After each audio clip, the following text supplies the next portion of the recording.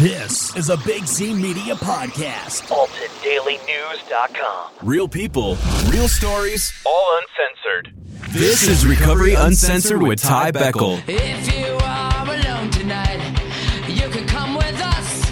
If you don't have friends or family or people that you trust, we will be your confidants, your sisters and your brothers. We don't have much, but we got each other. We don't have much, but we got each other. Welcome to Recovery Uncensored, the #1 recovery podcast in the Midwest, sponsored by Gateway Foundation, where we discuss real stories of hope, challenges, and triumphs with real people as we give them the mic to share their journey in a censor-free zone. This is your host, Ty Beckel, and we thank you for all of your support in allowing us to grow. We could not do this without you. We're back here in the Big Z Media studio with Mike, and I cannot thank him enough. I don't know if Mike remembers me from back in the IHOP days, but I think we're going to discuss that a little bit. Okay.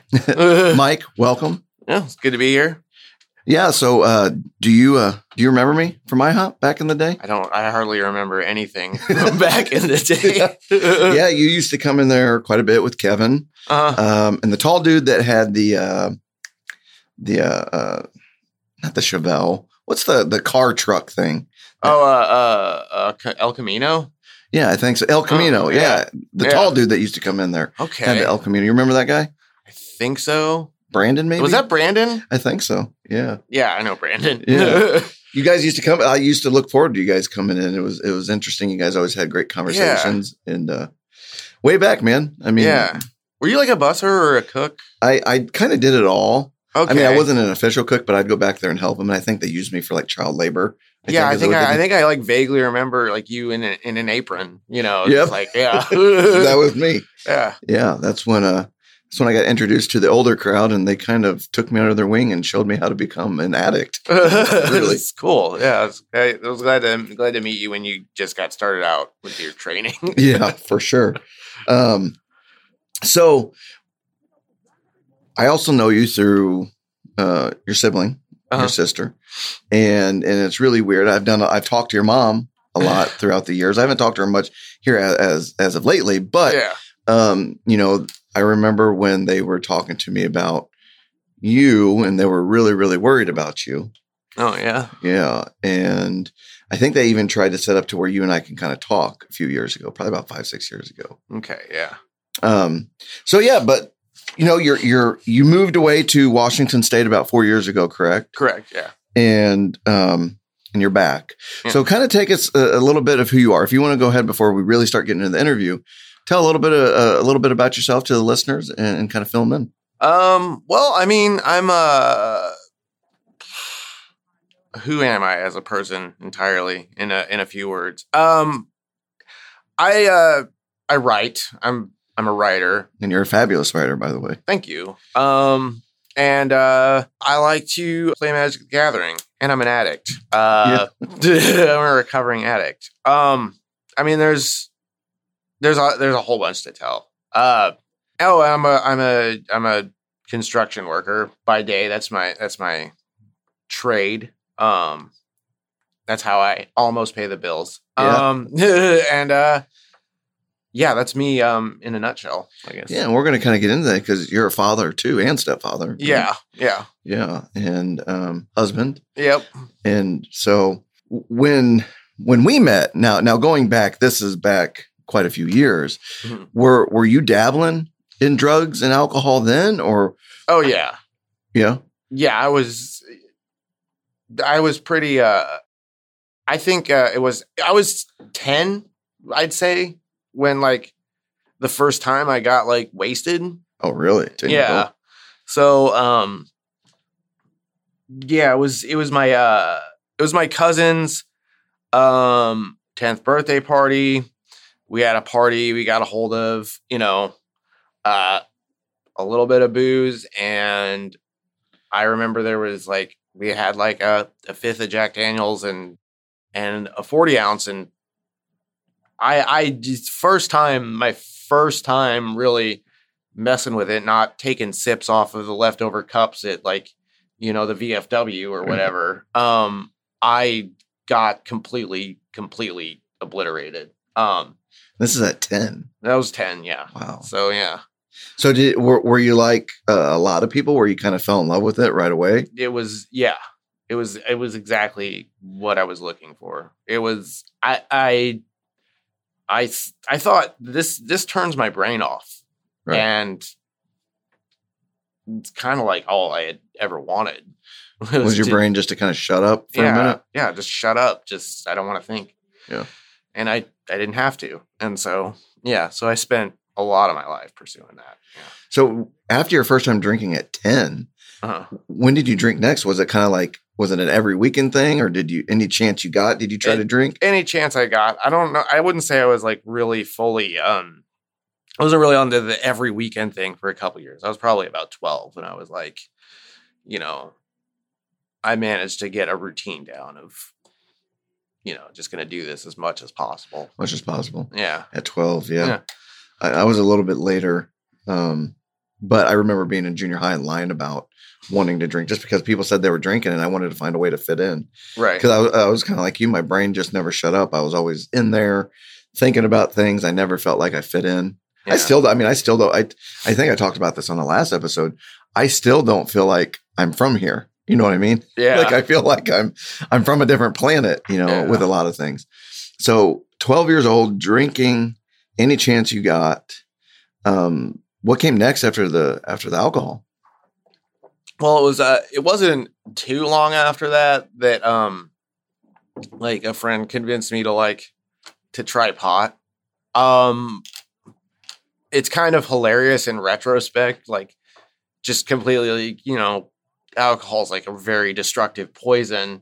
And I was fine with that because I was in, I like the DARE program and things like that. So I thought, I made that delineation between legal and illegal, like somehow this is okay. And then this stuff is awful because it's illegal. Until somebody convinced me to try it. And then I was like, oh, okay. Yeah, this is, this is kind of rad. Yeah. So that was like the next thing.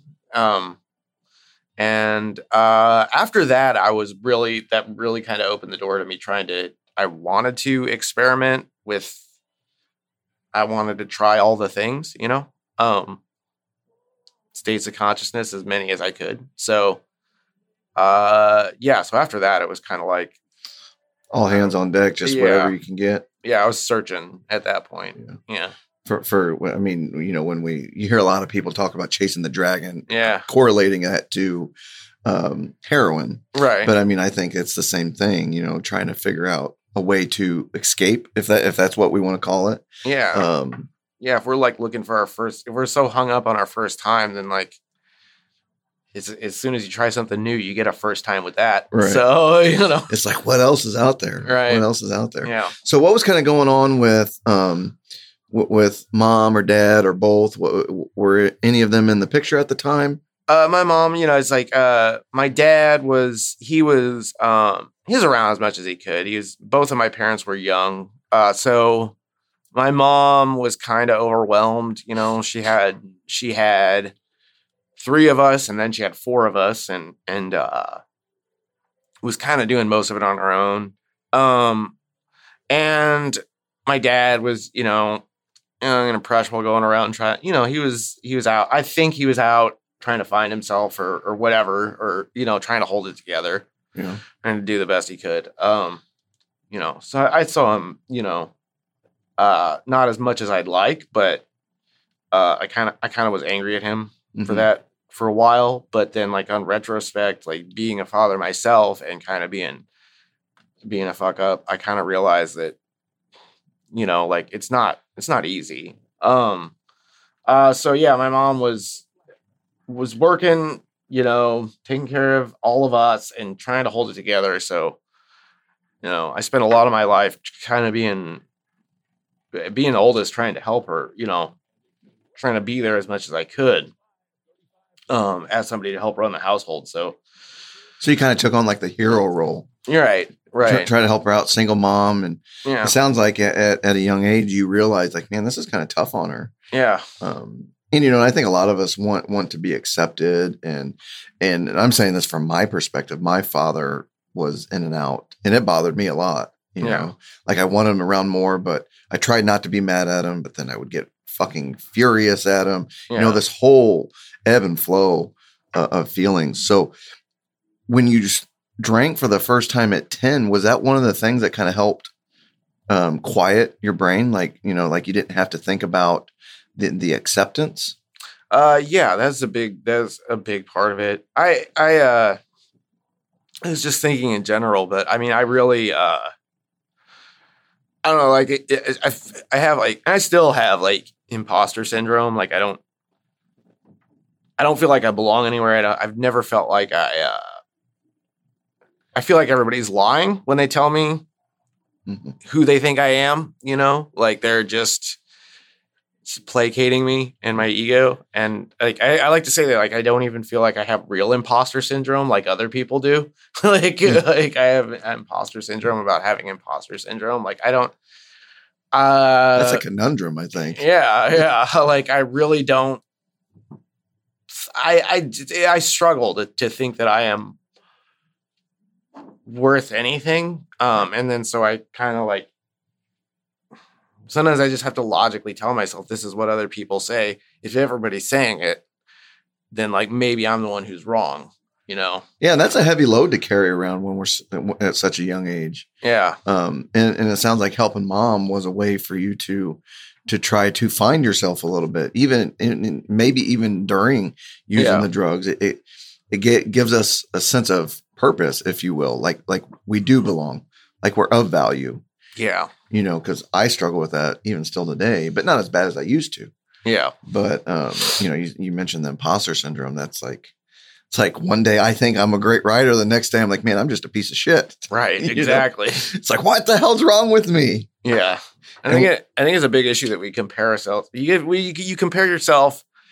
compare yourself to everyone else in the entire world. Yeah. So So it's like if you're in competition with everybody else in the world, then you're going to fall short on that. Like I'm not the best at this thing or the best, and everybody else has. You look at your social media feed and you say, well, everybody else collectively has all their shit together so much better than I do. Yeah. Well, yeah, as a group they do. Pick one person out individually, and they're going to have the shortcomings and the same struggles that you have. But and social media is, a lot. Some people are pretty honest, but it's trying to highlight the best of what's going on. right. So I think it's a false predicate of, hey, they look like they got it going on. But if we, like you kind of said, you take that person out and you kind of self-examine it and then start talking to them like, oh man, you really don't got your shit together. Right. Exactly. And then, if you want to break that down and then you've got people who, and also, and not to blame them or anything, because I found pretty early on when the internet first became a real thing that like, you can't be 100% honest because it also, that affects other people, like I want to go and say everything, just be completely 100% honest, but there's other people involved in that, and you can't.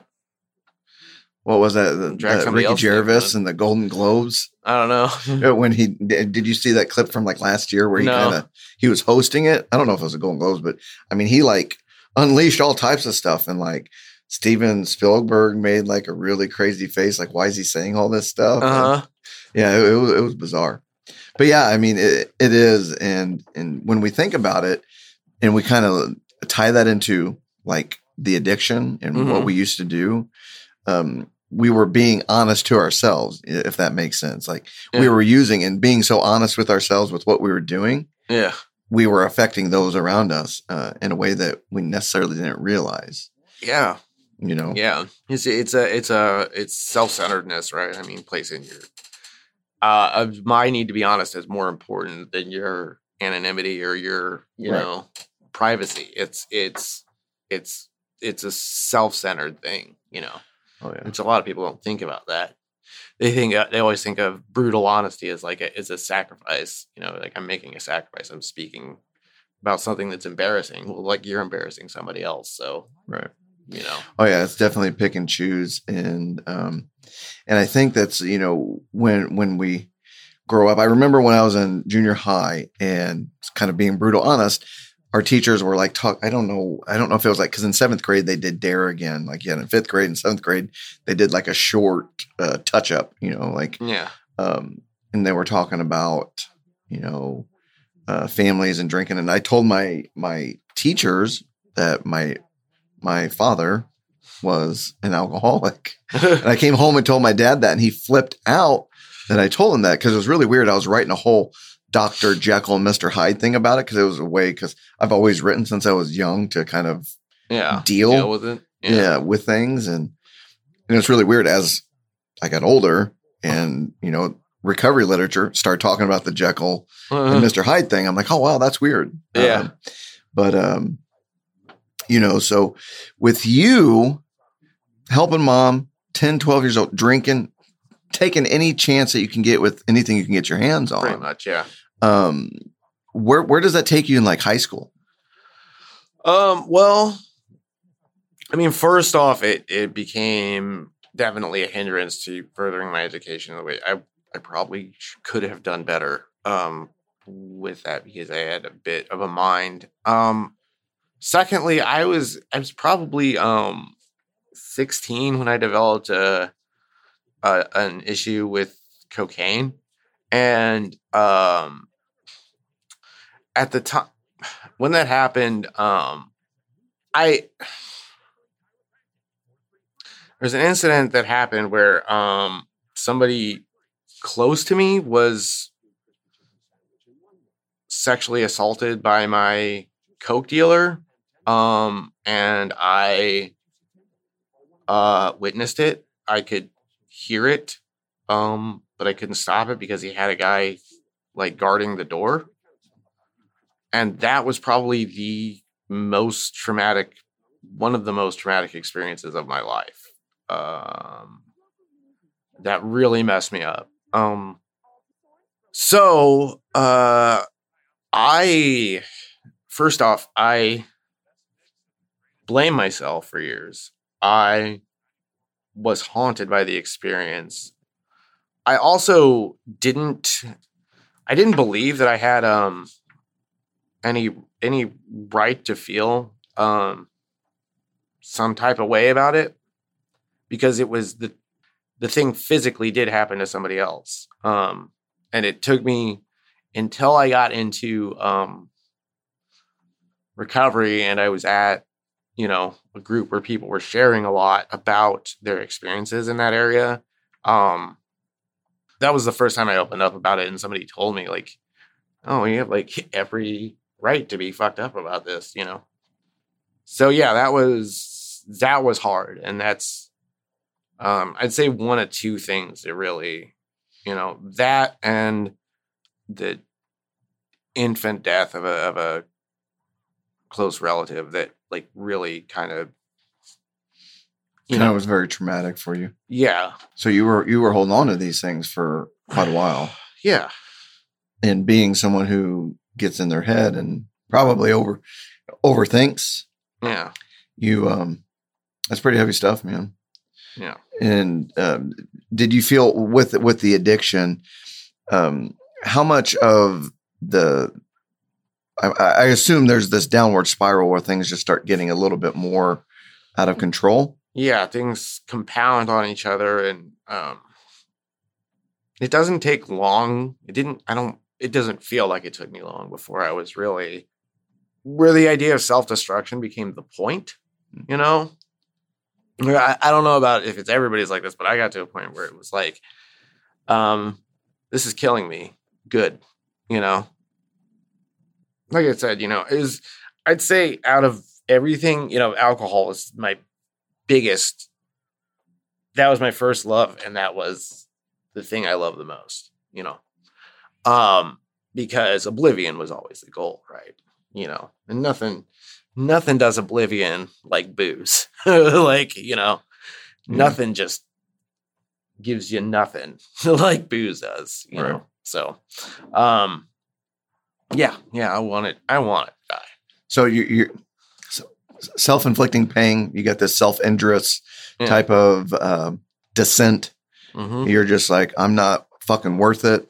I'm okay with Yeah. destroying myself. And then another big part of it was all my worst problems are things that happened to somebody else. You know, well, what a piece of shit. Like that was my thinking at the time. Yeah, and you know, and I know you enough that you're a pretty caring guy, Yeah. and you're very you're an empath, I would think, and you know, I think so. you know, and caring for people, and you know, me working in the industry that I do, it gets sometimes hard. Secondary trauma is Yeah. hard, and because we always, at least for me, even today, I'll be like, is there more that I could have done? Could I have done something different? Because like there was this person that through the hospital that passed away Mhm. less than a week after we saw him, and I cried about it. Yeah. I cried, and I'm like, I don't talk about it to many people. Well, now I am, but you know, and it was really it was hard. So, and we absorb that, and we want to help people, and you know, I think a lot of us, being wounded healers or whatever we want to call it, we would love to take other people's pain away. Yeah. You know, because we see it, and you hearing that, I can only imagine hearing that and hearing the screams and the screeches and the domination Hmm. from the assaulter. Yeah, it was. I've never felt powerlessness like that, you know, and it's crushing. I mean, it's it's pretty bad. It's you know, Yeah. it's like, what can you do? What can you do? I mean, I was a child, you know. Well, and here we're going through this journey of you're beating yourself up, Mhm. and you're any chance you get, it sounds like I don't care anymore. Yeah. So with that and alcohol and cocaine, what came after this? Like, what was it? Because I'm sure you probably dabbled with some type of hallucinogens, right? Oh yeah. It was LSD and mushrooms, that kind of thing. It was, whenever you get your hands on it, sort of thing. I don't know. I enjoyed it. It was what it was. Right. And, I'm not gonna kind of try to justify anybody using it all, but for me, I don't know. It just didn't seem to figure into really part. I never thought of it as part of my addiction. Maybe it was just because I couldn't get my hands on it as often. But yeah, just experimented with everything I could, but yeah, I will say that so I guess I was also doing opiates back then. There was a time when I was 14 or 15, I think, where I overdosed on codeine. And I remember being one of the first one of my friends to take Vicodin because we were all over at my friend's house playing cards. And I was like, I'm going to go look through your parents' medicine cabinet. So I go and I look through their medicine cabinet and I was looking at stuff. And I was like, hydrocodone. And I was like, that kind of sounds like codeine. So I started shoveling it in my mouth, go back and playing cards with everybody and wait to see what happens. And because I was the guinea pig. That was what I did. When we were young, I was always the guy who would because we didn't have a physician's desk reference. We didn't have the internet, so I would say, try these, Mike. Tell us what they do to you. Kind of like the food tester for the king. Make sure there's no poison. Right. Is this drugs? Here's my contribution to our circle. Yeah. So yeah, I told him, I was like, oh my God, guys, these are great. I think these are even better than codeine. And nobody believed me. So I said, fuck it. And I took another 5 from myself. I was like, you guys don't want to believe me? Well, too bad. So Right. yeah. More for me. Yeah. So I was taking a lot of pills. And you said you overdosed from this experience? Or? No, that was a different experience. That was codeine. Okay. Actual codeine. Okay. Yeah, it was a slight overdose. I took 15 pills. I ended up overdosed. We were very young, and my friend had a girlfriend who was a stripper. And we must have been 17 then. Maybe we were 17 because I dated when I think we were 17. And she like, I think she might have saved my life. I don't remember. Everything gets all jumbled up, Right. you know. But yeah. I didn't go to the hospital or anything like that. It was just like it was close though. And really, when you think about it, I mean, 16, 17 is fairly young. At least cut through my lens, through my eyes, with my, equating it to my experience.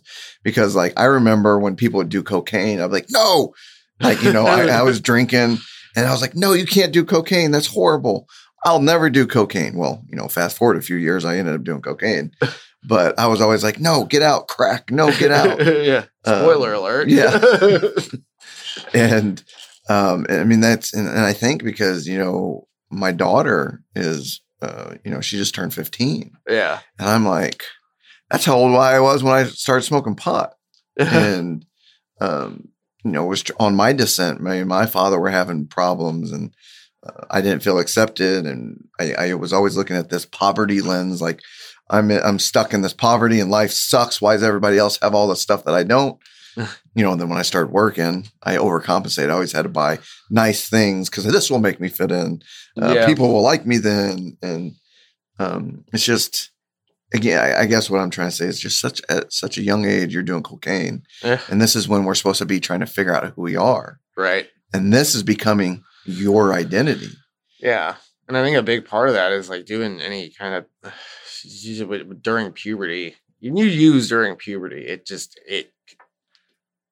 I think it has so much, it affects your brain chemistry so much in your development in a way that's, I've noticed like talking to people who are in recovery and recovering addicts. There are like the addicts who started using before puberty, the addicts who started using during puberty, and then the addicts who started using as adults. And there's like a difference, and you can like, there are certain nuances to it's there are different categories, different nuances to it, and it does a different thing than say, becoming an addict when you're, a fully grown adult, which is over 25, by the way. Yeah. Yeah. Don't ever use drugs until you're over 25, kids. Yeah. It's and it's weird because you do see it working in the industry. You do see it when you find out their timeline. Yeah. And because when we grow and we learn, we develop some life skills, and some of us didn't have that opportunity to learn those. Yeah. Like honestly, if it wasn't for my grandmother for those 6 years, I don't think I would have learned what I was able to learn. Just a fraction about life and how to take care of things. Like I never learned how to use my hands. Like, I admire you for being able to do construction. Yeah. Like I want to learn that. I've been, I'll watch videos and I'll do things but I'm not good at it. And I'm looking to get better at it. I never, 9 something years ago, I wouldn't have admitted that out loud, but it is what it is. And, we learn things, and some of us, and my grandmother in those 6, 7 years taught me some things about how to treat people, how the world kind of really is, and how to protect yourself, how to balance a checkbook, how to separate whites from colors. She was a grandma. She was like, grandmas today aren't like, the white hair, glasses, and, wearing like a brooch or anything. Grandmas today are like, I don't know, like just remind me of moms just with the grandma title, right? Like what we think visually. If you don't mind, I would love for us to come back, see what happens after this, this descent, this downfall, this spiral, and kind of go from there and see where it took you. Are you cool with us taking our first break? Yep. All right, everybody, we will be right back. Real people, real stories, all uncensored. This is Recovery Uncensored with Ty Beckel. It's time to get serious about your drug or alcohol problem. It's going to cost you your job, your marriage, your family, and possibly your life. But there is a proven answer. For 50 years, the Gateway Foundation has helped over 1 million people just like you turn their lives around and free themselves from addiction. We can tailor an individualized treatment program to meet your needs and situation, from outpatient to residential options at one of our 13 in-state locations. You can get the help you need to get your life back under control. And if you have private insurance, treatment may be of little or no cost to you. But we can't help you if you don't call us. Please, one of our counselors is ready to have a confidential conversation with you right now at 1-877-629-4829. That's 1-877-629-4829. Call 1-877-629-4829 before it's too late. This is Recovery Uncensored with Ty Let me tell you Beckel. something you already know. The world ain't all sunshine and rainbows. It's a very mean and nasty place, and I don't care how tough you are, it will beat you to your knees and keep you there permanently if you let it. You, me, or nobody is gonna hit as hard as life. But it ain't about how hard you hit. It's about how hard you can get hit and keep moving forward. How much you can take and keep moving forward. That's how winning is done.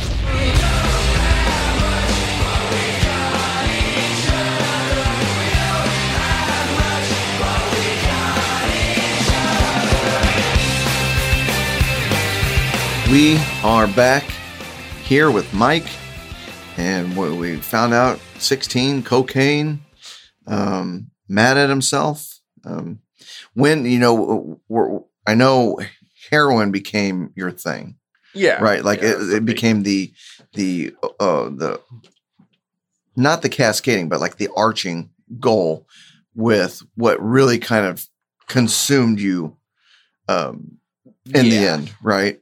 It tends to make itself, heroin is one of those drugs that really tends to make itself the focus. Right. Yeah, it's definitely needy. Yeah. It definitely gets jealous. It doesn't want to deal with. It doesn't like dealing with other, it'll get down and party with some meth sometimes, but it really likes being the center, at least focus on me. That's how it kind of is. So with you kind of mentioned that you didn't do as well in high school as you'd like. And, it sounds like you were a little distracted by some things. And, after high school, what kind of happened once you graduated school?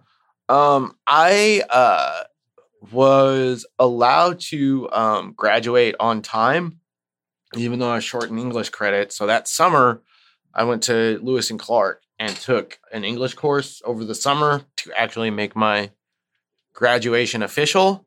So I started going to college right out of high school. Ironically enough, I come to find out when I went to a construction training program at Lewis and Clark that I did not actually graduate high school. The credit that I got at the college never was put through. So I had an associate's degree without having a high school diploma, through some sort of clerical anomaly.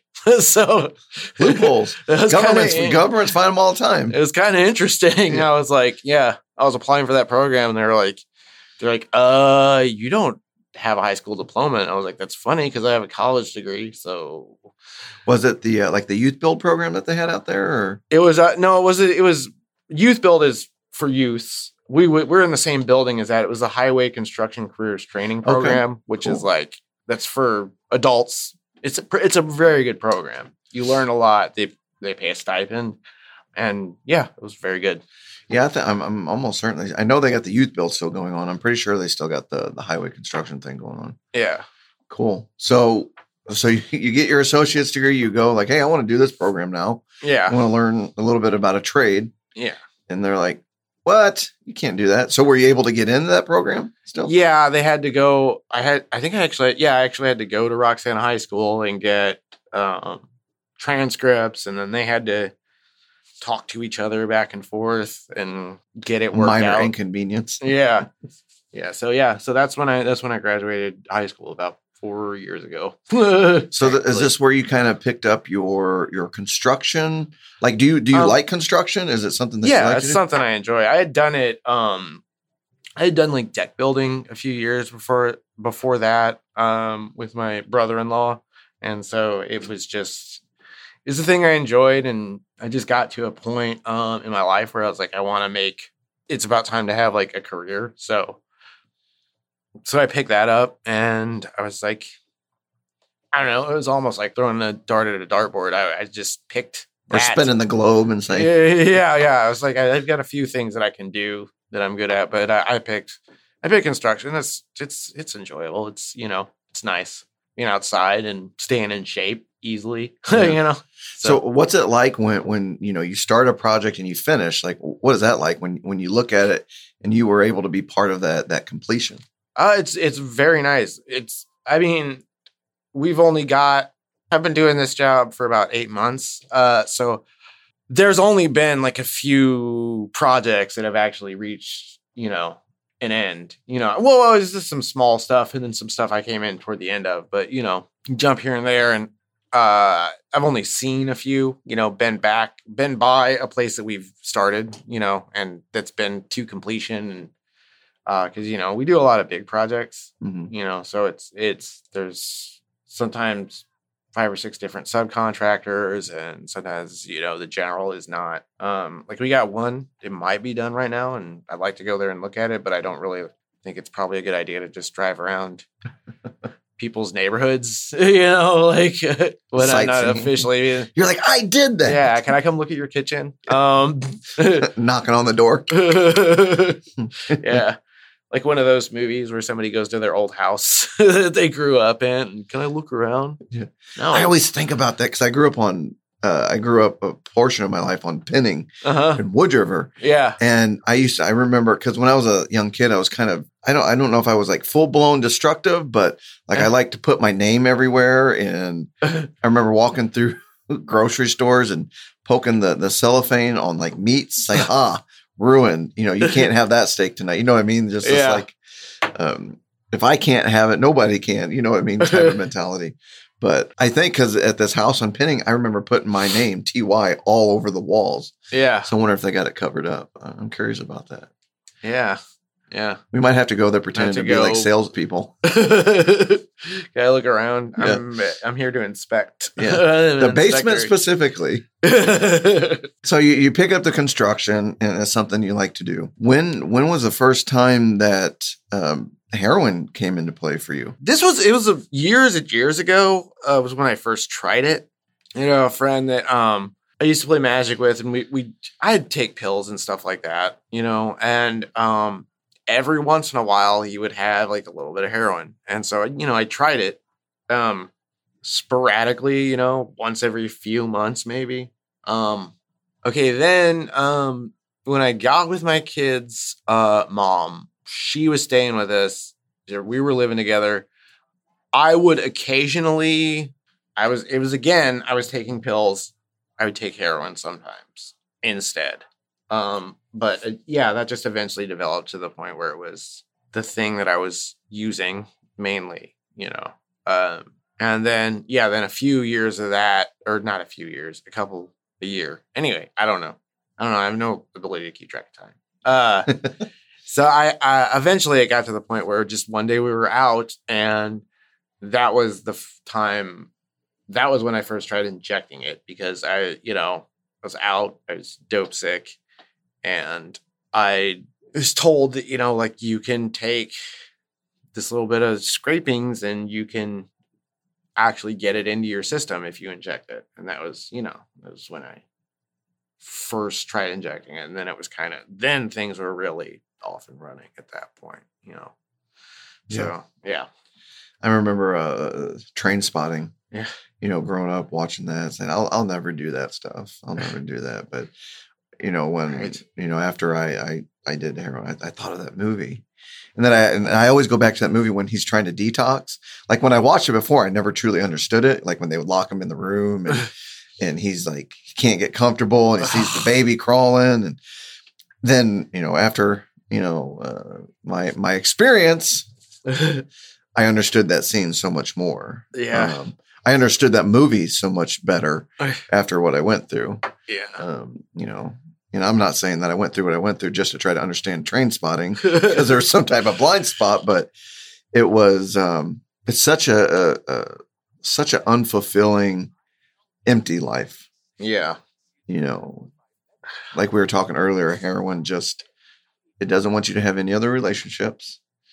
It just literally wants to squeeze every last bit out of you. Yeah. So, like you said, you were it was off. Like after the injection, it was off. Yeah. Take us kind of through what happened after that. You mean like how I found like recovery? I mean, kind of getting into, you were you working? Did that start affecting your job? Oh yeah, that definitely. Well, that like became my job, right? It was like my family was living together, so it was always, to be perfectly honest, it's like hard to remember much about what happened during that time. It's like such a haze. So kind of just it all kind of blended together. Yeah, like I don't even remember if I was doing anything for a living.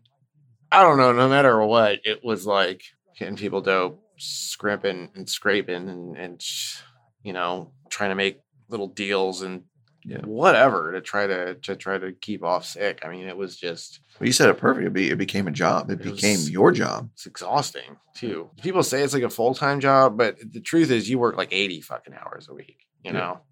Like a full-time job is only 40 hours, like being a junkie is like, that's a lot of fucking overtime. And we're not getting time and a half, Yeah, exactly. Exactly. Yes. It's like an understatement to say it's a full-time job. I mean, come on. For sure. So was there any type of legal trouble? Did you get any type of? So everything that came to a head, there was a time when I had abscesses, right? And gout. I didn't know at the time. I was very sick, laid out on my living room floor for like quite a number of weeks. And somebody who came over to my house was doing dope with him, and she overdosed. And we called I started trying to resuscitate her, but we ended up having to call the cops. I always call the cops when somebody overdosed. I'm never going to let somebody die over that. And at the time, my kid's mom had a warrant, so she went down to the basement to hide. And usually when something like this would happen, she would take the baby with her. We'd had a kid at this point. She just forgot. So it was just me, the girl who overdosed, and my son, Markovius. And the cops came. They took him because the place was a mess. And, they were like, I thought it was kind of messed up that they said that, he's got or used syringes all over the floor. I mean, there was one that had fallen out of the arm of the girl who overdosed. But, at that point, my life had gotten to the point where I just said, I need the help. So I called my sister to take my son, and I was charged with child endangerment. And I just thought, this is how I'm going to have. I was asking for help. The universe gave me help. Because that's what this is. And I just saw it as that and decided it was time to get, to use this opportunity to get help. And I did. You did? Yeah. Great. And what kind of help did you get? It was actually, it still took quite a while. Ended up getting a social worker and assistance with that. I still had a ways to the bottom. The help was there. Did medically assisted treatment, all that sort of thing, but it never quite took. So that was like the start of me wanting to do something. And basically what happened was I had a service plan to try to get my son back. I worked on it. Eventually I got to the point where I was homeless and living on the streets and staying with friends, couch surfing, that sort of thing. It got to the point where I had my task worker suggested that I go to a rehab. It was not the rehab I wanted to go to. I wanted to go to Gateway, but they got me into Preferred Family Healthcare up in Quincy, and so I went there, and it went really well. I really enjoyed it. I got introduced to kind of 12-step programs there. I got home, and the first thing I did when I got home was I took a flicky. One of the if people know, there's one capsule, flicking shit out of it and injected it, and then went and collected my 30-day key tag. On a lie, I told myself that because I didn't get high, because it was such a small amount, I didn't get high, that it didn't count. Right. So I did that for a few months, and then I swear to God, I went to a meeting, and my wallet got snagged. Like my keychain on my wallet got snagged, and all of my key tags came off, right? And this was when I had my actual 90 days. I found all of them except for the one, my 90-day tag. So I went to a meeting, told on myself, admitted what I had done, and got an authentic 90-day tag. And that was like the start. My journey was like learn something about honesty. Yeah, for sure. You know, through that honesty, I think that's when we get to truth, because there's kind of this activating event. Yeah. Because, you know, for me, you know, getting to the truth was realizing what I did to other people and how bad I went down the scale. And it was part of that whole process so I could heal. Mm-hmm. And then once I was able to kind of heal and forgive myself, I could start trying to heal other relationships, you know, if they were meant to be. Yeah. You know, some people still didn't want to talk to me, which, you know, that's all right. That's all right. So I think that's great, man. And, you know, it's like one of those, just do it. Just go ahead and say it. Just put it out there. Stop lying. Yeah. You know, it's like you can like hear your tongue swallow and like, boom. You know? Yeah. Close your eyes and say, okay, this is what really happened. Yeah. Yep. Pull the Band-Aid off. Yeah. Yep. It's kind of liberating though, right? Yeah. It's very, very much so.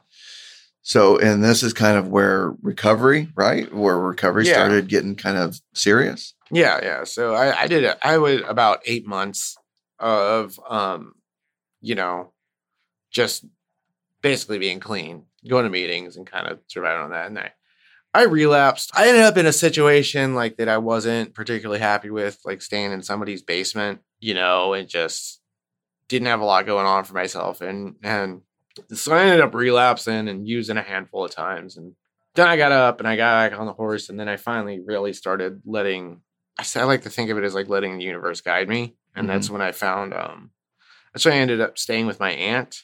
My uncle had passed away.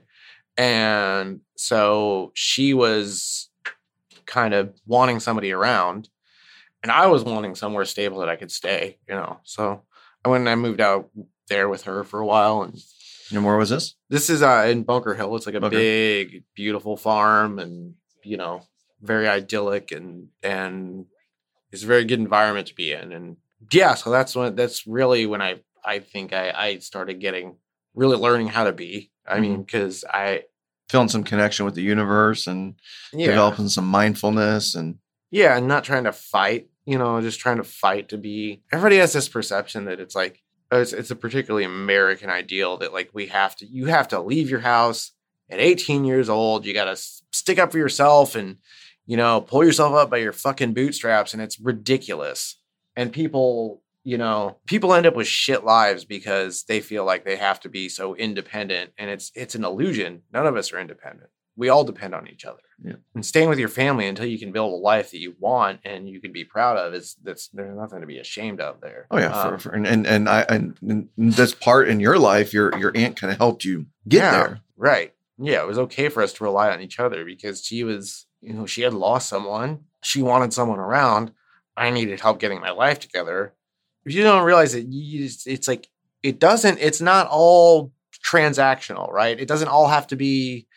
I'm taking something from you and I'm giving something to you. And we just see all of our relationships as this sort of like this transactional business type arrangement. What am I getting out of this? What am I putting into it?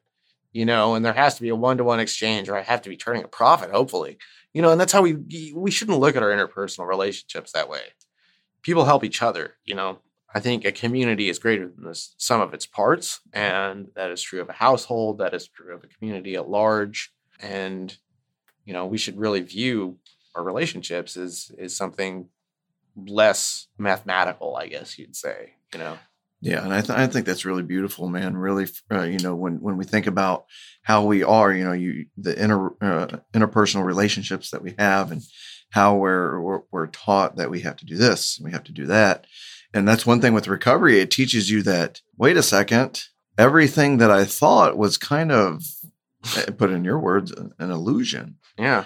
You know, and there are different ways to do different things and community. You hear me talk about community all the time. I probably talk about so much. People are like, just shut up about community. Stop talking about it. But, I think that we all have a way to help each other, and we all have strengths. We all have weaknesses. It's like when I see someone that can play music, like a musical instrument really well, I'm like, my God, that's amazing. Yeah. And they have an intelligence that I don't have. Could I maybe sit down and learn the piano and stuff? Maybe. Yeah. But I beat myself up, says I can never do that. That's just way too hard. I can never do that. Yeah. And I think, with what you said, when I went away to a long-term recovery home, it was kind of like that. It was, everybody had a part to do something. Mm-hmm. And it was just this idea of fellowship. And at least for me, I kind of look back and says, we all have something that we can offer, and all have something that, we can lift each other up. Yeah. Cause I could tell you there were some people that they didn't know how to do chores. Yeah. They didn't know, like, it was an eye opener. They didn't even know how to sweep. Right. And like, it gave you a moment to kind of say, hey, I never wanted to put anybody really on blast, but like, can I show you something? Like, you pull them aside, say, can I show you something? Right. And just say, hey, this is a suggestion. We learn a lot about that suggestion. And I made a lot of good friends. Right. That, I haven't seen in a while. Some will pop up on social media from when I was there. So yeah, I think that friendship and family and the way that we socialize, I think it's changing. Yeah. And I think we're really in this big, I don't know what you want to call it, but like, you were kind of mentioning the whole mathematical tie. Yeah. That it doesn't have to be that way. Yeah. You don't always have to balance, the what you're getting out of a fucking relationship. And I don't know. I think we do our children a lot of a disservice to tell them that they are a burden on us if they live with us, till they're 18. Like I said, man, people aren't even a fucking adult. Your brain isn't even fully developed until you're 25. So, you want to kick an 18-year-old out of your house, you're kicking them out when they're like 18. You're kicking them out when they're still a child, They still have 7 more years of fucking development before they can even really think for themselves.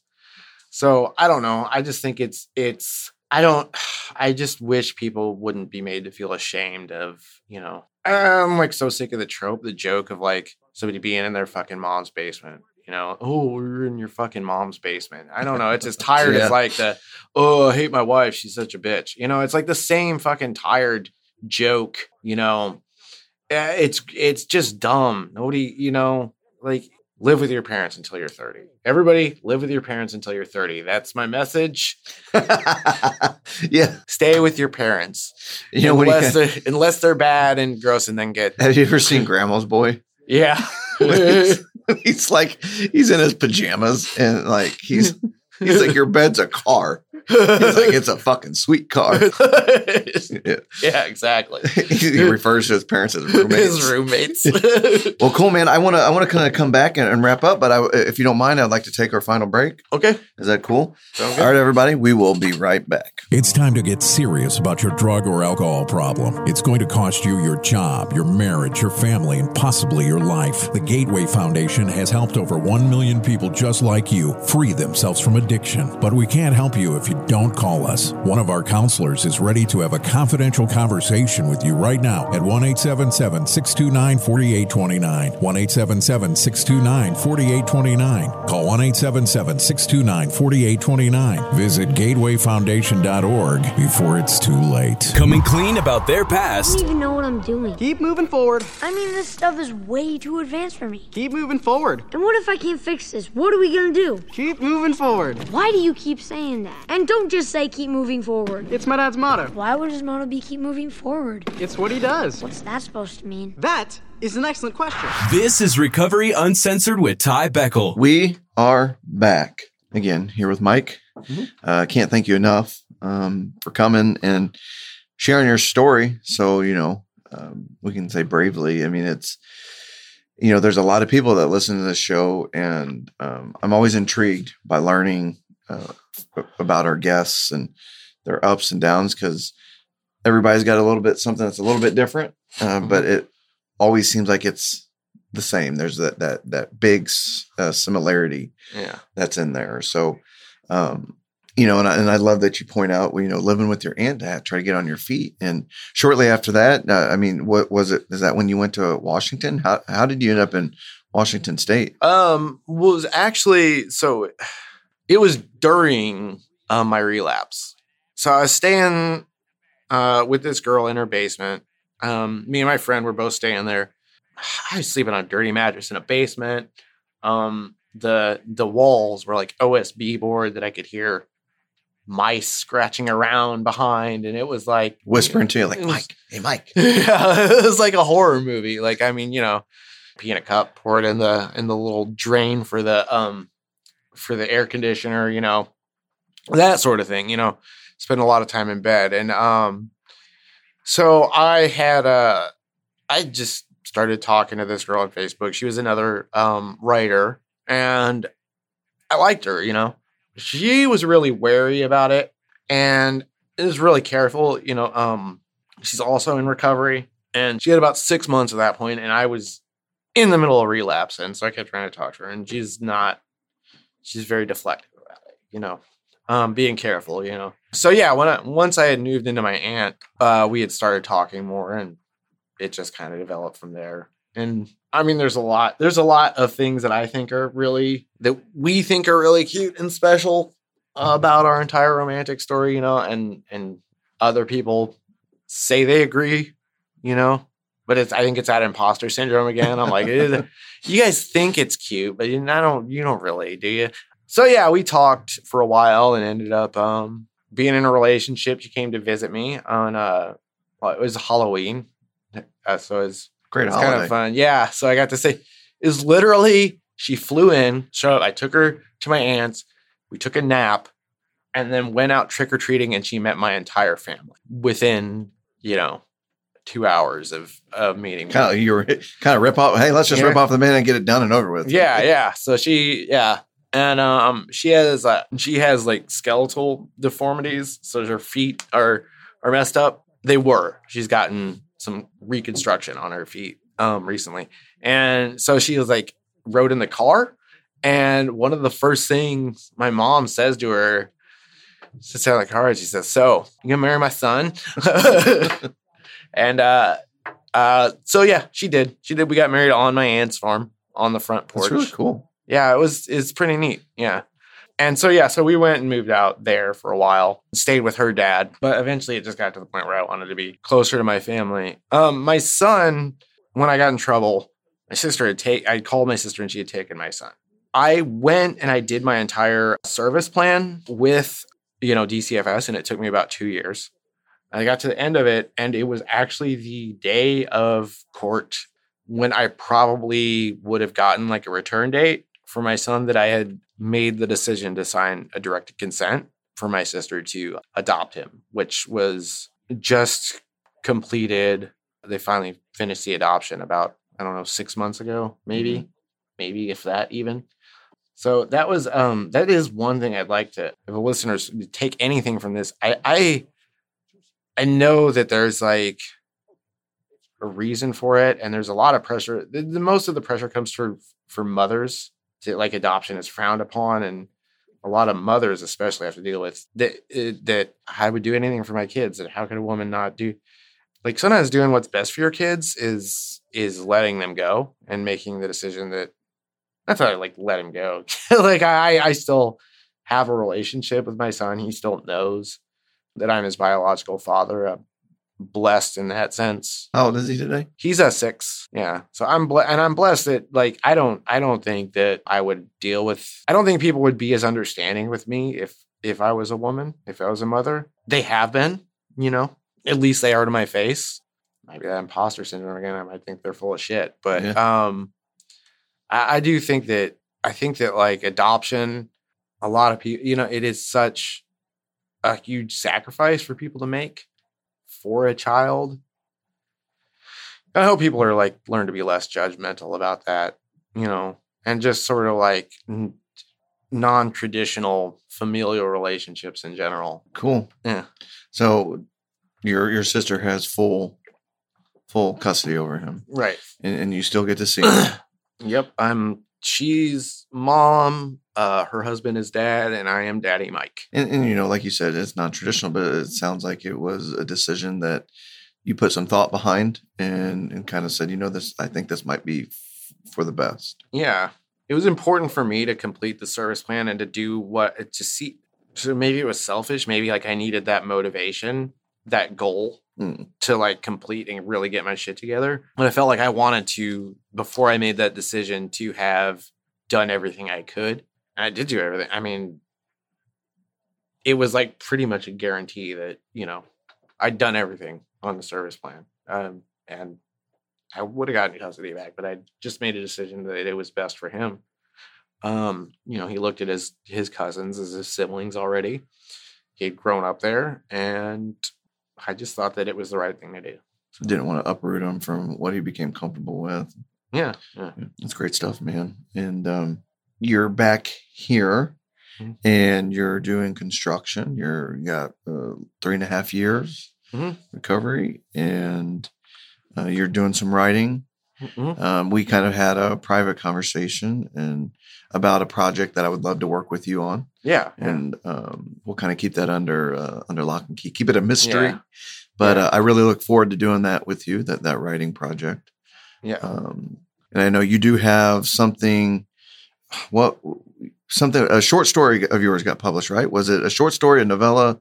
I had a piece of flash fiction published fairly recently in an anthology called Breaking Bizarro. That was it was actually one of the first stories that I sent to the woman who's now my wife, and it's like one of the things that made her fall for me because it's really gross. It's about a guy who sneezes fat, and the fat becomes a sentient worm that eats people. So yeah, it's pretty gross. I do have recently coming up. We're not sure when it's going to be out yet, but my friend and I are both involved in an anthology to benefit for a charity that benefits sex workers. It's called The Big Book of Little Deaths. That's still coming together. It's already got a cover and just got to kind of like, I've got to finish my story. I know that. And then recently I was in an anthology called Yearning to Breathe Free, which was a charity anthology. That's like what I do a lot of is charity anthologies. Which is weird because I didn't know that.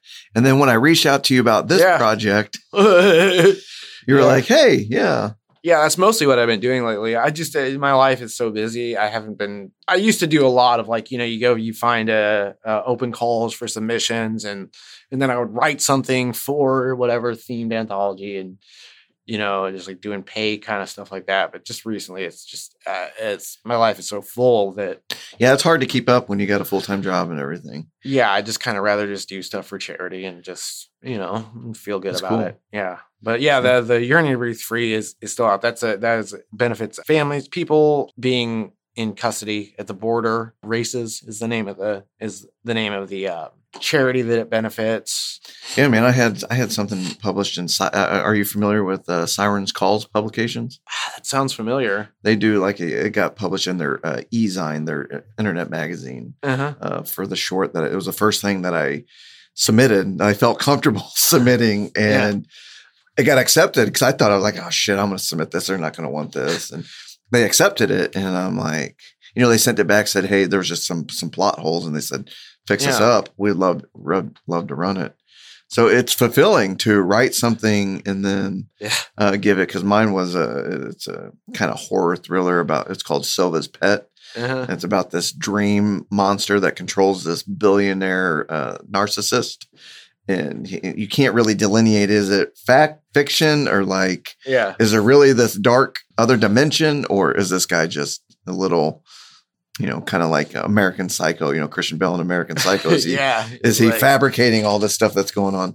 So I was really excited, man. And I think that's really exciting what you publish. And I would love to get it and throw the links and stuff to the books on our Facebook page. Yeah, I'll get you that.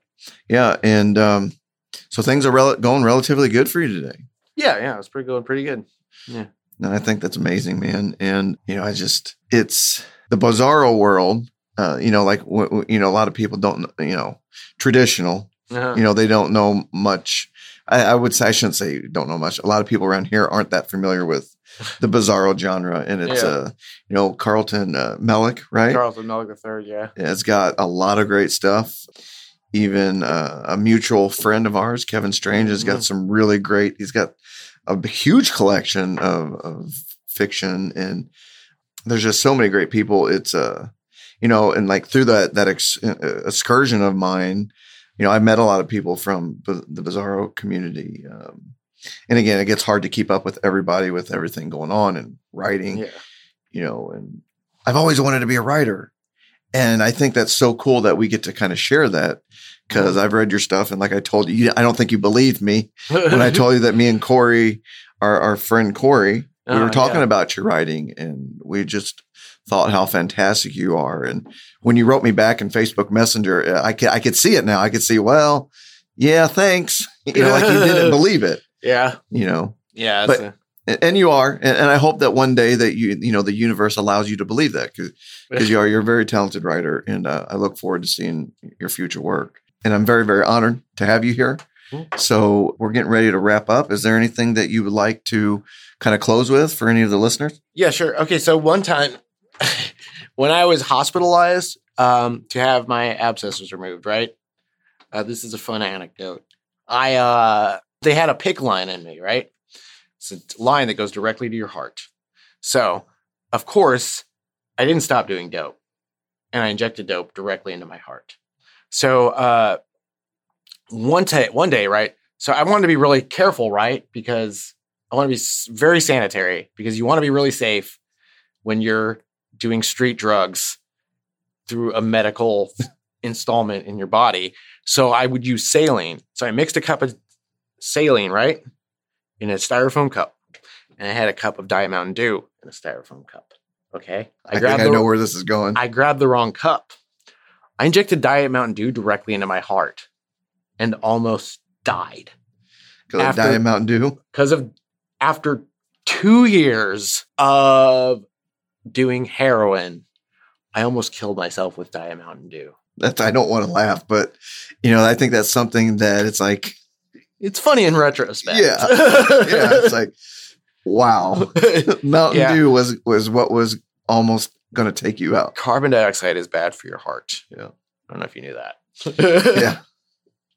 Well, I'm glad that it didn't, and I'm glad that you're here and you're able to write, and you're able to be married with your wife, and do a job, the construction job that is interesting and sounds like it's fun. I mean, at least I think so, because I would love to be able to build stuff, and maybe one day you can show me a few things. Yeah, grass is always greener though, right? Yeah. For sure. Real people, real stories, all uncensored.